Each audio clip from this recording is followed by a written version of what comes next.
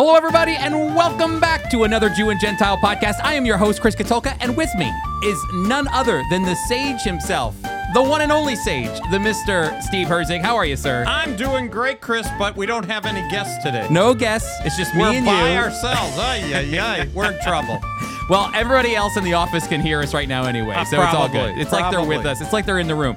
Well, listen, everybody, we have a great show for you. Exciting things. Did you know? Fast news, slow news, Revelation chapter 10, a lot of other great things. But before we get to that, everybody, here we go.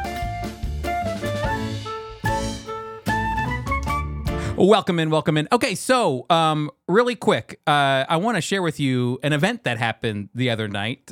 Oh, man, what an event. We did our roundtable evening of the life of a Jewish believer, and we got a taste of what it was like from 5 Jewish believers, Steve being one of them. Another was Mitch Treisman, Fred and Eva Schweig, and then also Lorna Simcox, all Jewish believers who shared about their testimony, what it was like growing up in a Jewish home. All of them came from different Jewish backgrounds, and really, what it means to them as Jewish believers to follow the Jewish Messiah, Jesus. Steve, what did you think of the evening? I loved it. Such diversity. We had Mitch from New York, from Brooklyn. We had Eva, who's from Chicago. Fred, her husband's from New York. Lorna from up in New Hampshire, myself from Ohio, different backgrounds, from practicing nothing to Orthodox and everything in between, to going to Sunday school and Hebrew school, to not doing that much. And it was great. Funny, we had the Henny Youngman of one-liners, Mitch Treisman. He was fantastic. And those old enough to know Henny Youngman, most younger people never heard of him. But he used to do the Borscht Belt in New York in the Catskills, and he was on Ed Sullivan, and wow. He was a really good comedian. But Mitch kind of has his style, one-liners, zing, and you got to pick it up quick because otherwise you lose it. And the Schweigs, who remind me of that painting as they stood. They don't like to sit. Their health. They want to move their body. Yep. And so they look like that picture where you got the farmer with the wife and the pitchfork. Because they're standing so straight, and they're great. They're amazing. So great, and great testimony, great storytelling. You made it a point to say at the end of the round table, which we usually allot 45 minutes for that time period for FOI Equip class. But it went clearly into about an hour or so. But at the end, you said, I think we need a part 2. And you're right, because, we didn't touch into a lot of the areas of the lives that you all have. Like, just think about Fred and Eva. They lived in Israel. Their kids were born in Israel. 15 years they lived in Israel. And Eva came from parents who survived the Holocaust. Yep. And these are real life things, and how God takes real life circumstances and molds them into such a place for such a time as this. That's right. And to think that all of you had your own journeys in coming to faith, and I had mine too, but we were highlighting the fact that you're Jewish believers who came to faith in the Lord Jesus, and all of you had separate experiences in coming to faith, and yet here you all are in one location sharing about it. And you've all done ministry with Friends of Israel as well, which is great. So if people want to watch the Roundtable, A Life of a Jewish Believer, you can actually go to our FOI Equip YouTube page. Be sure to subscribe while you're there, and you can watch it. It's about an hour long, and I really think, Steve, the big takeaway is I think a person's understanding of what it means for a Jewish person to come to faith in the Lord Jesus will deepen, and to see the value in it, and to maybe answer some of the questions that they have about what it means for a Jewish person to become a believer. Oh, no question. And we will give new meaning to 2 minutes. Yeah. Well, Chris, some people tried to behave. Yeah, Mitch was the only one, to be honest with you. But you opened up with the question, in 2 minutes, why don't you just tell us your little story real quick? And so before we even came on, Lorna Simcox said, I don't think I'm going to have anything to say. I'm worried about, what could I say? I've mostly been behind a computer. Well, she redefined 2 minutes. Oh, man, yeah. Into like 6 minutes. Yep. So she took seriously that verse. It says, a day to the Lord, it's like 1,000 years, A day is as 1,000 years, and 1,000 years as a day. No question about it. But it was a great 6 minutes, and it was great overage. In fact, I talked to Mitch after it was over to thank him for participating, and he said, you know, I followed the rules, 2 minutes, and I had so much more to say. Everybody said more than I said. Yeah. Hey, we wandered around for 40 years. We didn't get our meat, so God gave them quail. We better to have our garlic in it. You could hear it in his voice. Yeah, well, I also heard all of our voices. I think I heard Mitch at the end as we were closing out. I hear him go, "How do I turn this thing off?" It was great fun. They had a great time. I had a great time. I hope you had a good time, Chris. Fantastic. But I think people really, I know that there are people chatting and saying how much they appreciate it. They loved it. They loved the testimonies.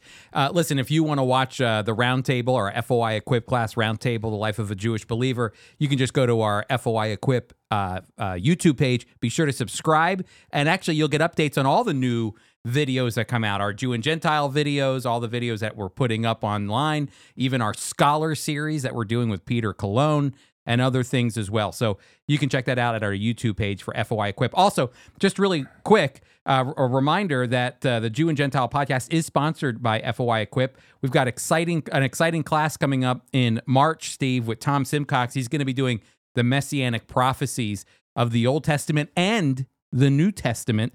And so that's going to be March 9th, 16th, and the 23rd. So if you want to brush up on your Messianic prophecies, or maybe you've never studied the Messianic prophecies of the Old Testament, this is a great time to enter into this free online class by registering at foiequip.org. You know, Chris, I have to chime in something a little bit different. You know, each morning, I know you've told me you get up early, you go to a sauna. And in Yiddish, we would say, and this is not the Yiddish word, but it's a schwitz. It's a schwitz in there. You sweat. Today is February, and it's 70 degrees outside in New Jersey. Love it's like a schwitz in this room.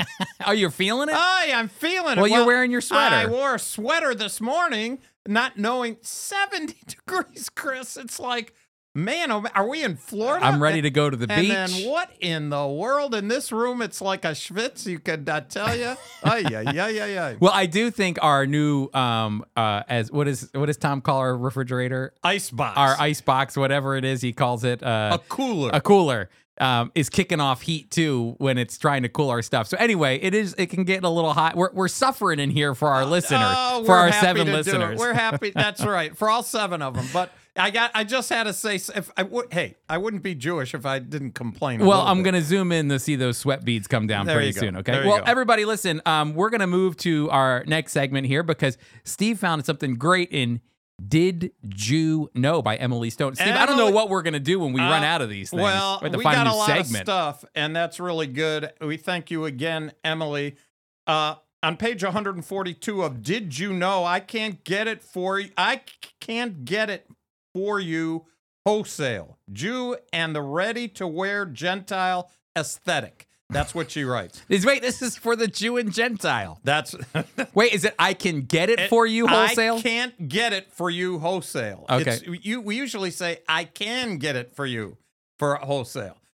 It says Jews and the ready-to-wear Gentile aesthetic. Okay. So while Jews have been peddling rags and other shmata is a rag, a Yiddish word for rag, since the days in their shtetl, they come a long way from red tents and red thread, just as their fellow immigrant brethren adopted New World names, customs, and mannerisms. Newly minted American Jews sought to look, live, talk, and taste American. Oh, that's really true. My father and mother, first century Americans, their parents came from, they were immigrants, and they wanted nothing to do with Yiddish, nothing to do, although my dad learned it. They wanted no accents. These are your grandparents. My grandparents had the accents, spoke the Yiddish. My father did. They tried to get as far away from it's the opposite of That's amazing. Today. They wanted to be American. My grandparents told them, you're American. You're Jews, but you're American. You have to look American. You have to dress American with the latest. So that's what she's talking about. Just as the fellow immigrant brethren adopted New World names, customs, and mannerisms, newly minted American Jews sought to look, live, talk, and taste American. On the one hand, the Hasidim clung to styles that hadn't changed since the shtetl days, while on the other hand, their secularized cousins longed to shed their old world appearance and embrace the style, more or less, the first land to welcome them. Yet what exactly was the style of the land made almost entirely of immigrants? Who could redress this dilemma and dress a nation of people trying to appear as if they were possibly members of the Daughters of the American Revolution? The Jews specifically, the Jewish designers, merchandisers, and retailers responsible for outfitting America according to the way they thought America was supposed to look. Chris, a lot of Jewish people were involved in clothing. Oh, yeah. Oh, big time. And the immigrants were the ones that influenced who they wanted to be American. So they made American.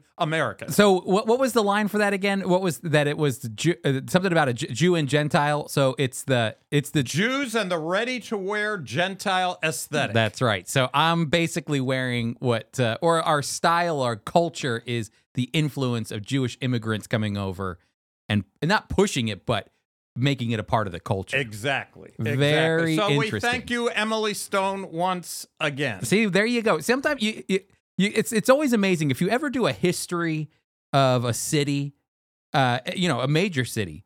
It's amazing the influence that the Jewish community can have on a city. When I lived in Dallas, I remember when I started with Friends of Israel, I thought I want to look into see if there were any Jewish influence in the city of Dallas. You think down in Texas. It's away from the Northeast, all that stuff, and Jewish cowboys. 100. What are they? What do they call those?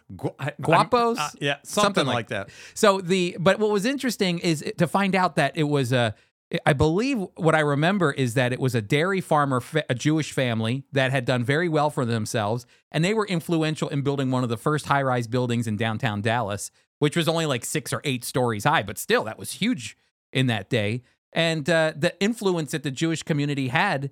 Even in Dallas, Texas. And it's amazing, what you're talking about is just influence, but it happens in almost every city that you go into in the United States.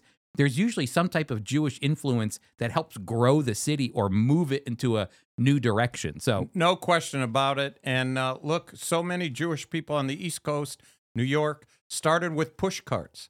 That's what they did. And they took shmatas, which is rags, which is other people's stuff. Maybe made it look a little different and sold it. And it got bigger and bigger. And if you look at some of the major department stores, if people even remember what they are, they're dying out now. But a lot of them were started by Jewish people. Yep, that's right. Exactly. All right. So, Steve, we're moving into fast news. Are you ready? You've got Jerusalem Post. I do have the Jerusalem Post. So let's get the music going. There we go. 1 year of war, almost 300,000 estimated to be dead in Ukraine, Russia. Is that? I wonder if that's a combination of Russia and Ukraine. Okay. I think it is. IDF chief says military is committed to keeping out of politics amid overhaul tensions. The new Netanyahu government is overhauling the judiciary and probably even looking at the IDF now. And again, it's that tension of we're going to stay out of it, even though the politicians are changing The things. complaining has just begun. Smotrich, Gallant signed contract splitting authorities in West Bank. This is interesting, Steve. I'd like your take on this. Lapid, who is the challenger to Benjamin Netanyahu opposition, thanks U.S. Jews for criticism of overhaul, backs talks if coalition halts bill. You're a United States Jewish person. Here's Lapid thanking you, but I know you don't think that way, but it's just an interesting thing. Hey, U.S. Jews have been knocked from Israeli shores, and we've been wooed from Israel. We're like everybody else. When they need you, they need you. When they don't, get away. Bupkis. You're up, my friend. U.S. considers release of intelligence on China's potential arms transfer to Russia. Big time. That's from WSJ. This is the Times of Israel. Bank of Israel chief said to warn economic crisis could break out within a moment, and that's because of the judicial overhauls that the Netanyahu government is proposing in the Knesset. Ministers to vote on death penalty for terrorists on Sunday.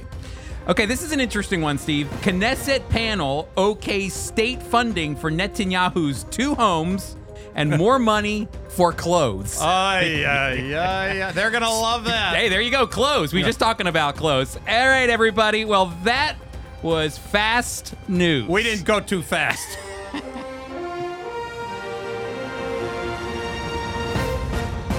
All right, everybody. That was fantastic, Steve. Thank you very much. I thought we went pretty fast. I like to add a little commentary. That's right, a little commentary. We're gonna have to. We have to make sure we do better next time. All right. Well, speaking of commentary, why don't we go to Revelation chapter 10, and we're gonna let the text speak for itself, but we'll add a little commentary here and there. So, Steve, take it away. Well, why don't you read the first 6, and I'll read the last part. Okay, let's sounds read good. the whole thing. Revelation chapter 10, verse 1, Then I saw another powerful angel descending from heaven, wrapped in a cloud with a rainbow above his head, and his face was like the sun, and his legs were like the pillars of fire. He held in his hand a little scroll that was open, and he put his right foot on the sea and his left foot on the land. Then he shouted in a loud voice like a lion roaring. And when he shouted, the 7 thunders sounded their voices. And when the 7 thunders spoke, I was prepared to write, but just then I heard a voice from heaven say, "Seal up what the 7 thunders spoke and do not write it down." Then the angel I saw standing on the sea and the land raised his right hand to heaven and swore by the one who lives forever and ever, who created heaven and what is in it, and the earth and what is in it, and the sea and what is in it. And he said, there will be no delay. But in the days of the sounding of the 7th angel, when he is about to sound, the mystery of God would be finished, as he declared to his servants, the prophets. Then the voice which I heard from heaven spoke to me again and said, Go take the little book which is open in the hand of the angel who stands on the sea and on the earth. So I went to the angel and said to him, Give me the little book. And he said to me, Take and eat it, and I will make your stomach bitter, but it will be as sweet as honey in your mouth. Then I took the little book out of the angel's hand and ate it, and it was as sweet as honey in my mouth, but when I had eaten it, my stomach became bitter. And he said to me, You must prophesy again about many peoples, nations, tongues, and kings. Wow. You had an interesting comment that you wanted to make about the idea of this angel and the fact that it was standing. There's something to be mentioned about the fact that it was standing, 1 foot in the land and 1 foot in the sea. Incredible. I got this, which I've quoted before. It's the Life Application Bible Commentary, and it's actually put out by Tyndale, and it's on the book of Revelation. And in fact, there's a menorah. The menorah that's in the temple is the little picture on the front. And verse 2 of chapter 10, there's a little commentary on it that I thought was helpful, not just for us now, but even getting a perspective when John wrote, because the people would have things in their minds as they read what John wrote. So here it is. It says, Many of John's readers may have immediately pictured the Colossus of Rhodes, a statue built in Rhodes, an island between Crete and Turkey. The magnificent statue of Apollo, the sun god, was one of the 7 wonders of the ancient world. It stood about 105 feet high. 1 foot was on the island, and the other foot was in the mainland. It was the greatest statue ever built in the ancient world. Ships would sail in the waterways between the statue's legs. It was destroyed by an earthquake in 227 BC. The angel standing on the sea and on the land indicates that his words would affect all creation, not just a limited part, as did the seal and trumpet judgments. The 7th trumpet, from chapter 11, verse 15, would usher in the 7 bowl judgments, which would bring an end to the present world. When this universal judgment comes, God's truth would prevail. That's a warning shot. It Chris. is, and it fits perfectly with what the section I ended on in verse 6, where it says, Then the angel saw standing on the sea and on the land, raised his right hand to the heaven, and swore by the one who lives forever and ever, that's God, who created heaven and what is in it, that's God, and earth and what is in it, that's God, and the sea and what is in it. So again, there's that the angel is attributing to the fact that God is bringing judgment to everything, both the creatures of the land, the creatures of the sea are all going to be faced with judgment coming. And it's also interesting, Steve, I want to talk about the angel that's being presented here, because man, listen to some of these events that are surrounding this angel. The angel is wrapped in a cloud with a rainbow above his head, and his face was shown like the sun, and his legs were like pillars of fire. And that's when he had the little scroll in his hand. That reminds me a lot of kind of like Sinai in some way. The pillar cloud 100%. by day, fire by night. The legs, a pillar of fire. So a lot of people I know sometimes can interpret this to be Jesus. I don't think it's Jesus. I think it's an angel. I agree. Just realizing from a chronological point of view, we're in between. We don't know the exact chronology because we're between the 6th and the 7th seal. And so this is kind of a parenthesis, if you will, of inserted. And could these things have been going on a little before? Is it waiting until the 7th? I think it's waiting till after the 7th.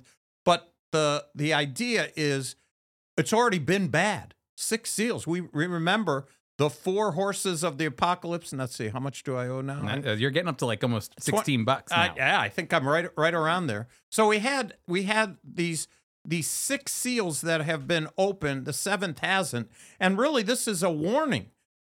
Ezekiel had a little book, if you remember. Mm-hmm. There was a little book. And now John has a little book. Daniel had a scroll. We are alluded here to a rainbow. Wait, that was in Revelation chapter 4. Or go back to the Older Testament text in Noah to look at the rainbow. There's so many allusions to the Older Testament text and to other events that take place. You call it the Older Testament. You might want to explain that before people go, wait, there's something older than the Old Testament? No, the Older Testament text is older than the New Testament text. And the reason I call it that is because I'm Jewish. That's basically why. Because when we talk to a Jewish person about the Bible, and they talk to them specifically about the New Testament, oftentimes it's interpreted to be, oh, you have the New Testament. Mine's no good anymore. The Jewish Bible's no. You Gentiles have the New Testament. Well, we do have the New Testament, and it's not limited to Gentiles. I believe it. It's written by Jewish people. But the New Testament could never have been written. In fact, probably more than 50%, you can make the argument maybe 3/4 of it is quoted in the Older Testament text. So the reason I use that is simply as a habit of reminding that, hey, there's the Older Testament, but it's still good, everything about it. And then there's the New Testament. And the New Testament is really the completion of the story that God started off in the book of Genesis. We're in the last book of the New Testament. And Chris, how many times have we alluded to Jewish things? Oh, I love that you said that, because that's really what's happening. Is I think I had mentioned that I read a commentary when we were talking about this, and let me see if I can find it really quick so I don't do. Oh, here it is. In talking about the fact that there will be no more delay. That's what it says here. There will be no more delay, just as he has that seal in his hand. And when he's talking about the fact that there will be no more delay, he's saying that all of the Old Testament promises of both judgment and restoration came to a head at the day of the Lord. So, as judgment is coming, it's also, as was promised multiple times in the Old Testament. I mean, it's not just one verse in the Old Testament that talks about a future judgment that's coming. God had announced judgment on Israel and on Judah and on the nations and globally multiple times throughout the Old Testament. And he also promised a restoration that would take place. And so I love what his name's Craig Keener says here. He says all of it meets its culmination in the book of Revelation here. All of it is finding its ultimate meaning and then will give way to the coming of the Lord Jesus. 100%. And remember Jeremiah chapter 30 and verse 7. It's the time of Jacob's trouble. The primary purpose of the 7-year period which does include judgment on the whole earth. But the primary purpose is to bring Israel, the Jewish people, to their knees so that they recognize and repent. They recognize the Messiah, they repent, and get saved. It's even better. It's always, now is the time of salvation now, Chris, as you and I are here. This is this dispensation, this period of time. Now is the time to get saved. But even after the rapture takes place, we already talked about 144,000. They're going to be preaching the kingdom. It's coming. Mm-hmm.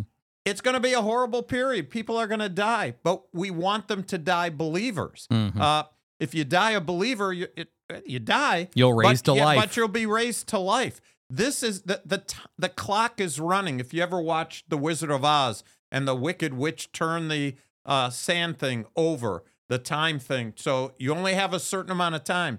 The sand is, by this time, the sand is running out. There's little time. And when that seventh seal is broken, when that trumpet sounds, it's going to be really bad. You know, I have some friends that are Anglican, and so they were sending pictures of their Ash Wednesday, where they get the ashes put on their head.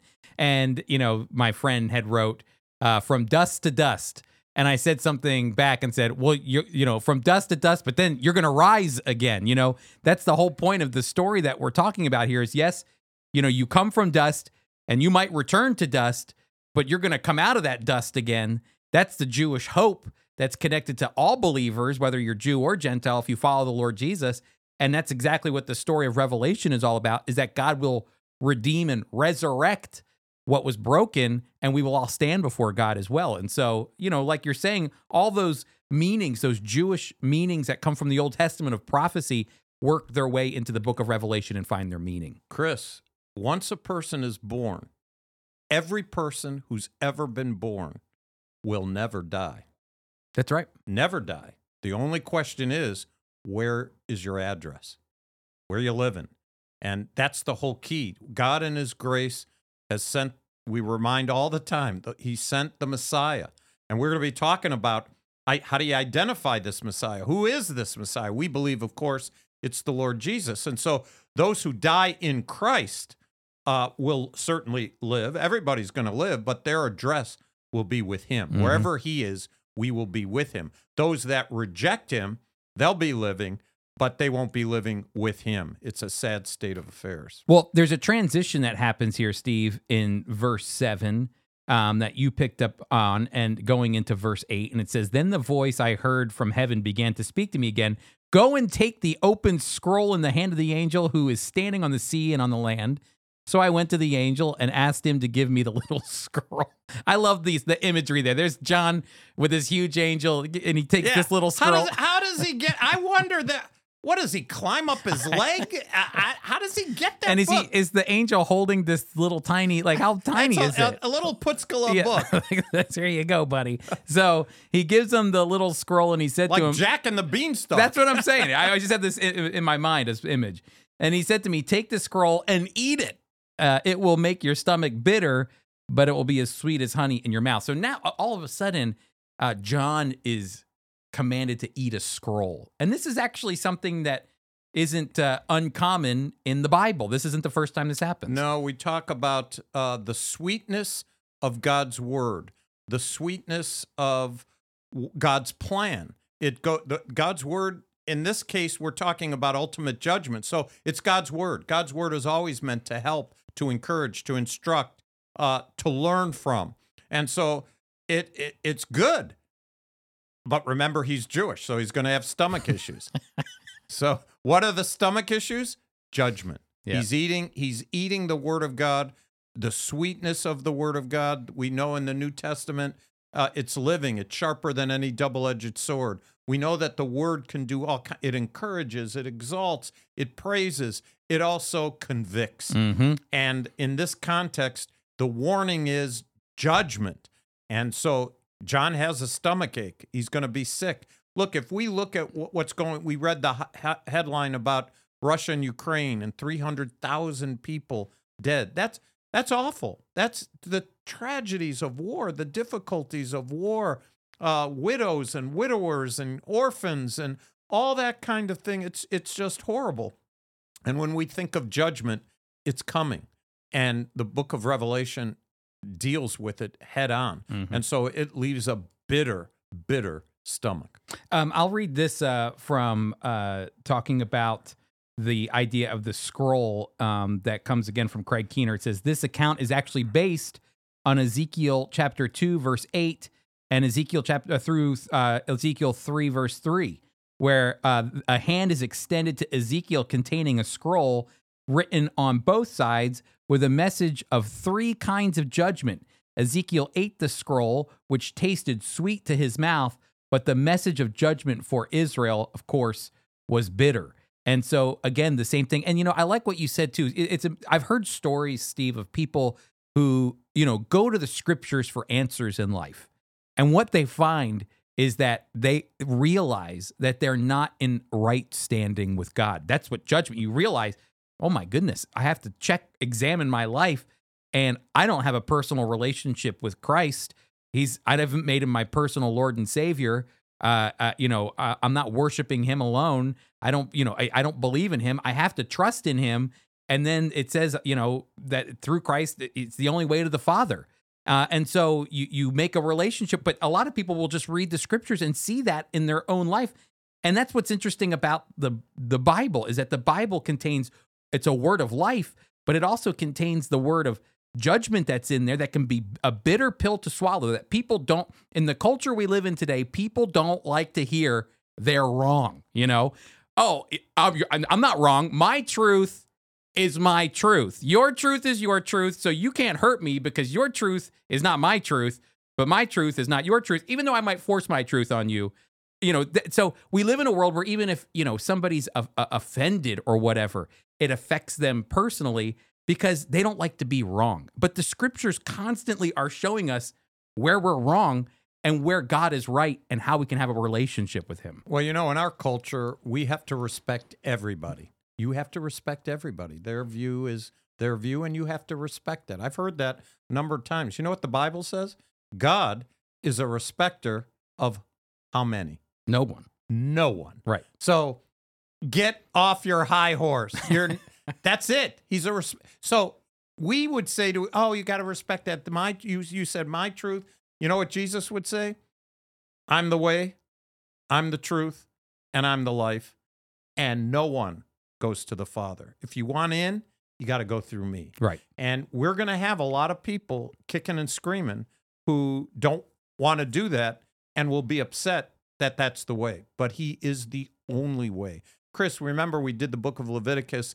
How many ways were there into the tabernacle? There's one way. One way, one door. And one high priest. One high priest once a year, one day. And you have to do it that way or you die. No ifs, ands, or buts.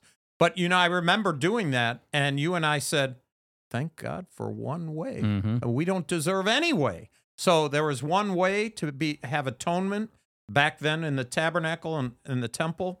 But today there's one way for forgiveness of sins for eternity, and that's through Christ. And this judgment is coming, and there's no way to prevent it. It's coming.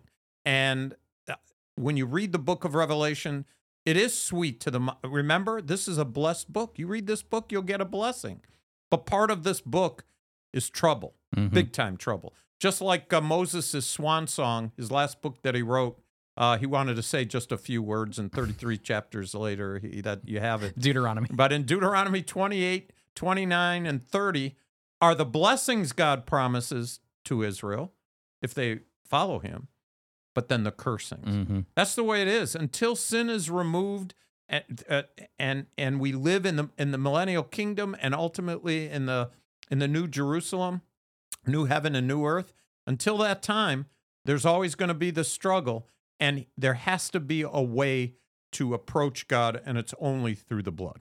Again, it's amazing to me that even in the Old Testament, Steve, it's not just a modern issue where we're talking about, your truth is your truth and that goes back to the Old Testament. I think about Jeremiah, who's sitting there going, I have a word from the Lord, and it's going to be a bitter word for you. Even though God's word is sweet in the mouth, when you swallow it, it goes to the stomach, you're not going to like it. And here's the word for you, Judah. Judgment is coming. We don't like this guy. Throw him in the pit. Throw him in the pit. Yep. We don't like the messenger. Anytime somebody comes with truth, especially from God, even Jesus announced this. A prophet isn't welcome in his own home. So there's that constant idea that whenever you speak judgment, it's bitter. But you know what? Some people take it differently. When you take it and you understand, I don't like the way this tastes. God also gave us a way to have a relationship with him, so that we don't face the judgment that's coming. And so that's what this time period is for right now. Chris, we're reading this last book in the Bible, Revelation, and we're living on the other side of it. And I always quote my sister, who came to know Christ before I did. And whenever I talk to her now, she's in the world in which we live, the culture in which we live, she just says, anytime she closes, we're done talking, she said, looking up for the catching up. I'm looking up for the catching up. It's not going to be much longer. And really what she's using a little more modern language than what they did in the first century. Whenever they departed, they would say, Maranatha, even so, come. There is the good news now is that, yes, they're bleak in the time period in chapter 10 that we're talking about, but there's good news. Jesus is calling his church any moment from now. And when that happens, we're going to look, if I don't even know if we'll get a glimpse of earth when we're, boom, in the twinkling of an eye. When we're with him, it's going to be great. That's our blessed hope. And until then, when you get those little moments of revival, like in Asbury. That's right. They're little pictures of hope, even in the midst of darkness, in this culture that we're living in that's just trying to suck us the other direction. There is this hope that we can see a glimmer of as people all around the country now are repenting, turning to the Lord, asking for forgiveness, confessing sin, all of those things that are often associated with what the prophets talked about in relationship to judgment. Judgment is coming, but here's a time to repent, turn, and confess, and God will forgive. So, amen and amen. All right, Steve. Well, that was great. That was Revelation chapter 10. Steve and I were talking before we started the podcast. We went out for lunch beforehand, which we like to do a lot and just catch up. But Steve said, we don't have to do an hour for the podcast. And I said, well, it's not like we shoot for an hour. That's what our talking does. How long are we at it? Well, we're about 37 minutes. See? Okay. We're doing good. Yeah, we're doing good. We're giving people a break maybe today. All right, Steve, so you've got some interesting news. Actually, one that's personal to you. Yeah, this is kind of interesting. I was driving home. We had our first PUC, our prophecy up close, and we were in Michigan. And I was driving home. And because I made it as far as Chicago, I'm visiting a friend after we were in Michigan. So I'm driving home on Monday. And it's 4:30 in the morning or 5 o'clock in the morning. We're leaving early. It's 800 miles to travel. And I see a billboard, Chris. Now, I'm old enough to remember. Where are you when you see this billboard? In Chicago. You're in Chicago. I'm in Chicago. I see this billboard. I tell my wife, look at that billboard. Now, before I tell you what was in the billboard, let me tell you, I got to take you back to 1991.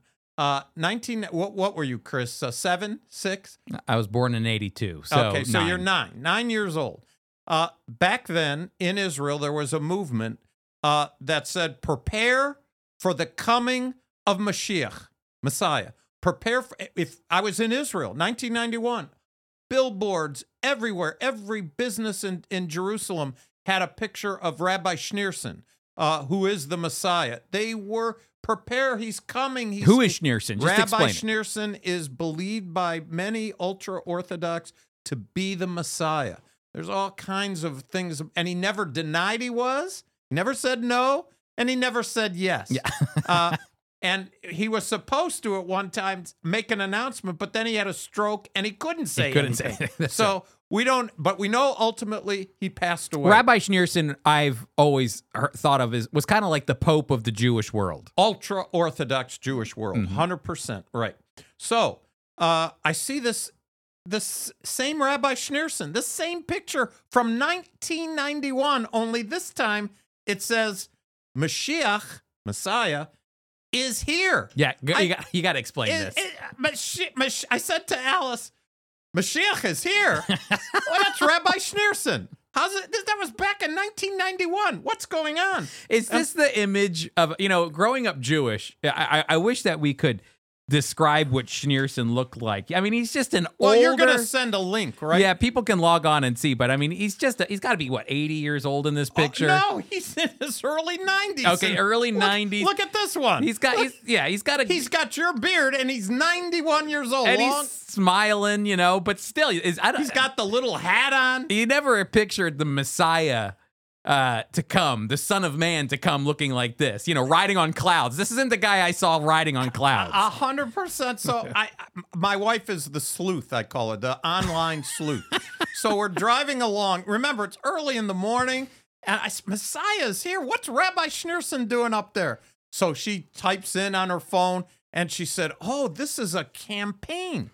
So this was in Chicago, but there's a group, Chris, and it's called...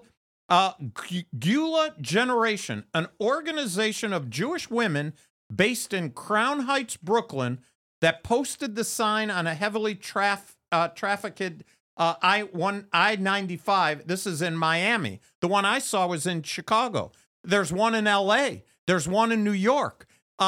They're putting up posters or billboards that Messiah is here, Rabbi Schneerson. And you just say, what in the world? So she said, this is a new era. This is a spokesman who said, we need to acknowledge that there is a God. That's what she said, in the world, and to strive to keep his laws. He's the creator, and he knows what works. By the same token, Mashiach is not a dictator. He is a king that can only rule when he has the acceptance of Jewish people. That's mind-blowing.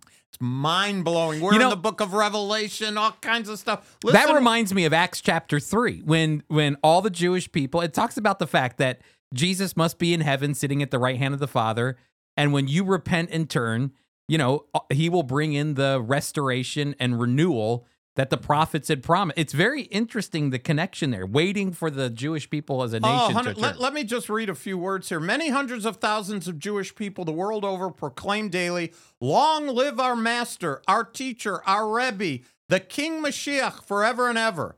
Acknowledging the Rebbe as Mashiach is based on Jewish law codified by the great sage Maimonides in the 12th century. These laws of Mashiach say that Mashiach must be a descendant of King David, immersed in the Torah and its commandments, strengthening the Jewish people. Amen and amen, right? Don't we agree? Hey, no problem. And then it goes on, people are responding to Mashiach is here billboard with much excitement. It lifts everyone's spirit, says Boca Raton real estate agent. When I see the sign, I know the redemption is here, says the mother of three. Gula Generation is planning to expand the campaign to many major U.S. cities, and then they tell you how to donate. If you wanna put up a picture of Rabbi Schneerson, Mashiach is here, donate here. I like this. This is from another article, I believe, but it says this. It was the Lubavitcher Rebbe's wonderful, smiling face on a huge billboard. The text next to him said, Mashiach is here. Just add in goodness and kindness. There was also a line about the Rebbe being Messiah, which I don't believe, and most Chabadniks don't either. I can put up with that line aside if it means that seeing the Rebbe every day on my way to pick up. Whenever I see a photo of him, I feel warmth. Going to a Chabad dinner makes me want to convert to Judaism, and Chabadniks bring so much light into this world and are some of my favorite people on the planet. Chabadniks are the people who follow. And they are nice people. Yeah. Many of them are nice, but it just bogs my mind that you would have a Hasidic rabbi who has never been to Israel. His feet have never touched Israelis. In fact, there was a house built for him in 1992, a black stone house just like one in Brooklyn. He never got there. Nope. I mentioned it in the book, Steve, shameless plug, Israel Always, that when you land in Israel, just right next to the airport is a town called Kfar Chabad, which has all these Israeli homes, and then out of nowhere is this brownstone Brooklyn brick home that is in Israel, which just stands out like a sore thumb. Here, it's Schneerson's home in Brooklyn duplicated in Israel because he's coming to Israel, they believe. 100%. You know, we at Friends of Israel often talk, how would you identify the Messiah? How do you identify? That's fair enough. Believing in the Messiah is a good thing. Not many Jewish people do. So this is good. This kind of thing is good talk. Let's talk Mashiach talk. Okay, let's talk Messiah. Let's look to the text. How is he going to come? Those are great questions. Tom Simcox is going to describe all those things. Yeah. Great plug, Steve. And that's exactly what he's going to say. And I guarantee when you look at the scriptures, it's not going to be a guy who was born in the 1800s because he's born past when Genesis chapter 49. The scepter shall depart from Judah, nor a lawgiver from between his feet until Shiloh comes. I think he was born in Lithuania. This guy wasn't even born in Israel, Bethlehem. And I don't mean to be mean. He's deceased. He's gone. People are putting their hope in a person who's just like you and me. Mm-hmm. He wasn't born of a virgin. I'll tell you that. There was no sign when he was born. Another baby in Europe. Okay, yep. Hasidic baby boy, great. But the description is so clear in the Bible, it's hard to find out who it is. I'll grant you that. But it's easy to find out who it isn't. Yeah, that's right. It rules a lot of people out. I mean, each sign prophetically eliminates all kinds of people. And so it's just interesting. And to me. the other interesting rub is that in the world of Judaism, if you believe that Schneerson is the Messiah, hey, that's what you believe, but you're still Jewish. But you, as a Jewish believer in the Messiah, Jesus, believe he's the Messiah, and then they believe Schneerson's going to resurrect. You believe Jesus resurrected, sits at the right hand of the Father. You kicked out of Judaism. Everybody else who believes in Schneerson, this guy from Lithuania, or wherever he's from, they're accepted. Well, reread what you just said. Reread the part where the person who wrote that said, nobody believes this, but I feel good. Do you remember that part? Yep, reread it. I think that's significant. I can put up with the line if it means that seeing the Rebbe every day on my way to pick up. Whenever I see a photo of him, I feel his warmth. There was also a line about the Rebbe being Messiah, which I don't believe, and most Chabadniks don't either. He doesn't even believe Mashiach is here? I don't believe it. But you know what? Good to read. Yeah, I like his face. He brings a smile. It's crazy to me. That's a good one. All right, Steve, good find. I know you're going to write an article about it, too. I am. Good. That's good. All right, the next one I found recently, which I thought was interesting, Zelensky seeking Netanyahu visit to Kyiv, Israeli officials say. I want to lead with this. Recently, Eli Cohen, who I believe is the finance minister for Israel, went as the first Israeli representative just recently, within the past 2 weeks or so, to Kyiv to meet with Zelensky, and said to him, "Hey, look, we're not going to give you any defensive, arms, weaponry, things of that nature. But we're going to promise to help with infrastructure. I think he's going to try to raise $200 million or $500 million for infrastructure and to provide other things, humanitarian aid, things of that nature, and promises that when a vote goes to the UN for peace in Zelensky's favor, Israel will vote in their favor." Well, that's a big deal. And it's interesting because the question is, well, why won't Israel give the Ukrainians arms? Why won't they help them in that way? They certainly have the technology to be able to do it. And, the reading I was doing was fascinating because Israel's kind of in a pinch itself because just above Israel is Syria. Syria is a vacuum for power right now. And in Syria is not only Iran and, of course, Assad from the Assyrian leader, but also Russia. Russia sits right above them. And there has to be some relationship that they have with them to make sure that Iran doesn't become an explosive figure in the Middle East and stays contained in Syria. So I think they're kind of pressured as well. I don't think Israel doesn't want to help the Ukraine. I think they have political situations going on as well. But anyway, this would be a big deal if Netanyahu went to go visit. Oh, yeah. And we just know President Biden was there. And to his credit, he was there to represent America and say, we're with you as the Russians are doing this. And Chris, you and I work with Friends of Israel, and we have a rep who lives in Kyiv, not much left of the couple's apartment. And if you remember, a little over a year ago, our first guest live when we broadcast was Tatiana. telling us about the early stages of the war and what was happening. Not even that. There was when she came on that night. The war started. Do you remember? It was February. Well, things were tense. Let's put it that way. But the war had not officially started, and that night it did. So that's right. We were cutting edge, Steve. Yeah, we were cutting relevant, edge, and only 1 or 2 people were listening at the time. We're up to 7 now. So that's exactly right. But no, Tatiana, since that time, Friends of Israel has been on the cutting edge of bringing in goods and physical help, and with goods, even driving Jewish people out of the country and helping them make aliyah to Israel. It's an amazing ministry. So, but it's terrible what's happened. So Israel standing with them. Biden stood with them, the leader of America. I think it's great. I hope Netanyahu goes I do too. And represents Israel there as well. It says this: the official said that there are currently no concrete plans in the works for Netanyahu to visit Ukraine, which has lobbied hard for Jerusalem to up its level of aid, including providing defensive weaponry. Another Israeli official told the Times of Israel earlier this week that Zelensky is not interested in a photo opportunity with Netanyahu, but would host him if Israel delivers on recent promises for more aid to Kyiv. That's great. That's great. All right, let's hope that happens. All right, Steve, here we go. This was a good Yiddish word. I love it when a Yiddish word ties into the scripture that we were reading today. Well, Chris, why don't you summarize what happened with the little book? What happened in Revelation 10? Well, John gets the little scroll, and he puts it in his mouth, and it's sweet, it tastes delicious, and then he swallows it, and it's like I was a couple days ago. My stomach was churning, it hurt, I got sick, it was bitter. Okay. Well, our Yiddish word for the day actually is a combination of words. Number 1, nosh. Nosh. A nosh is a snack. So the little book is like a snack. It tastes sweet, but it did a number, too much pepper, and it killed my stomach. So John noshed on We could say John nosh, but the actual literal Yiddish word for eat is essen. Essen. Essen. Essen means eat. So we would say to John, essen gesund means eat well.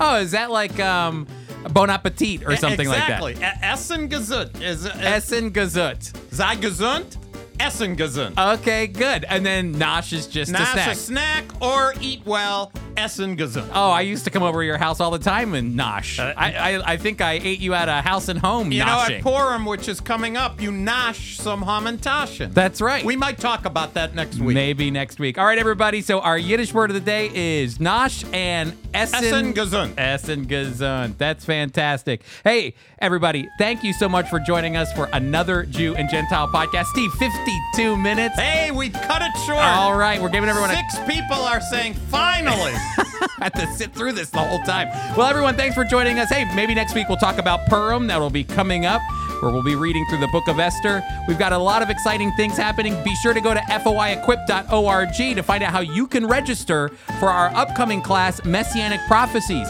We've been learning about all of the things happening in the Old Testament that make their way into the book of Revelation. Well, it's important to see how that gets there through our study of Messianic Prophecies with Tom Simcox. Go to foiequip.org to register for that class. And until then, we'll see you soon.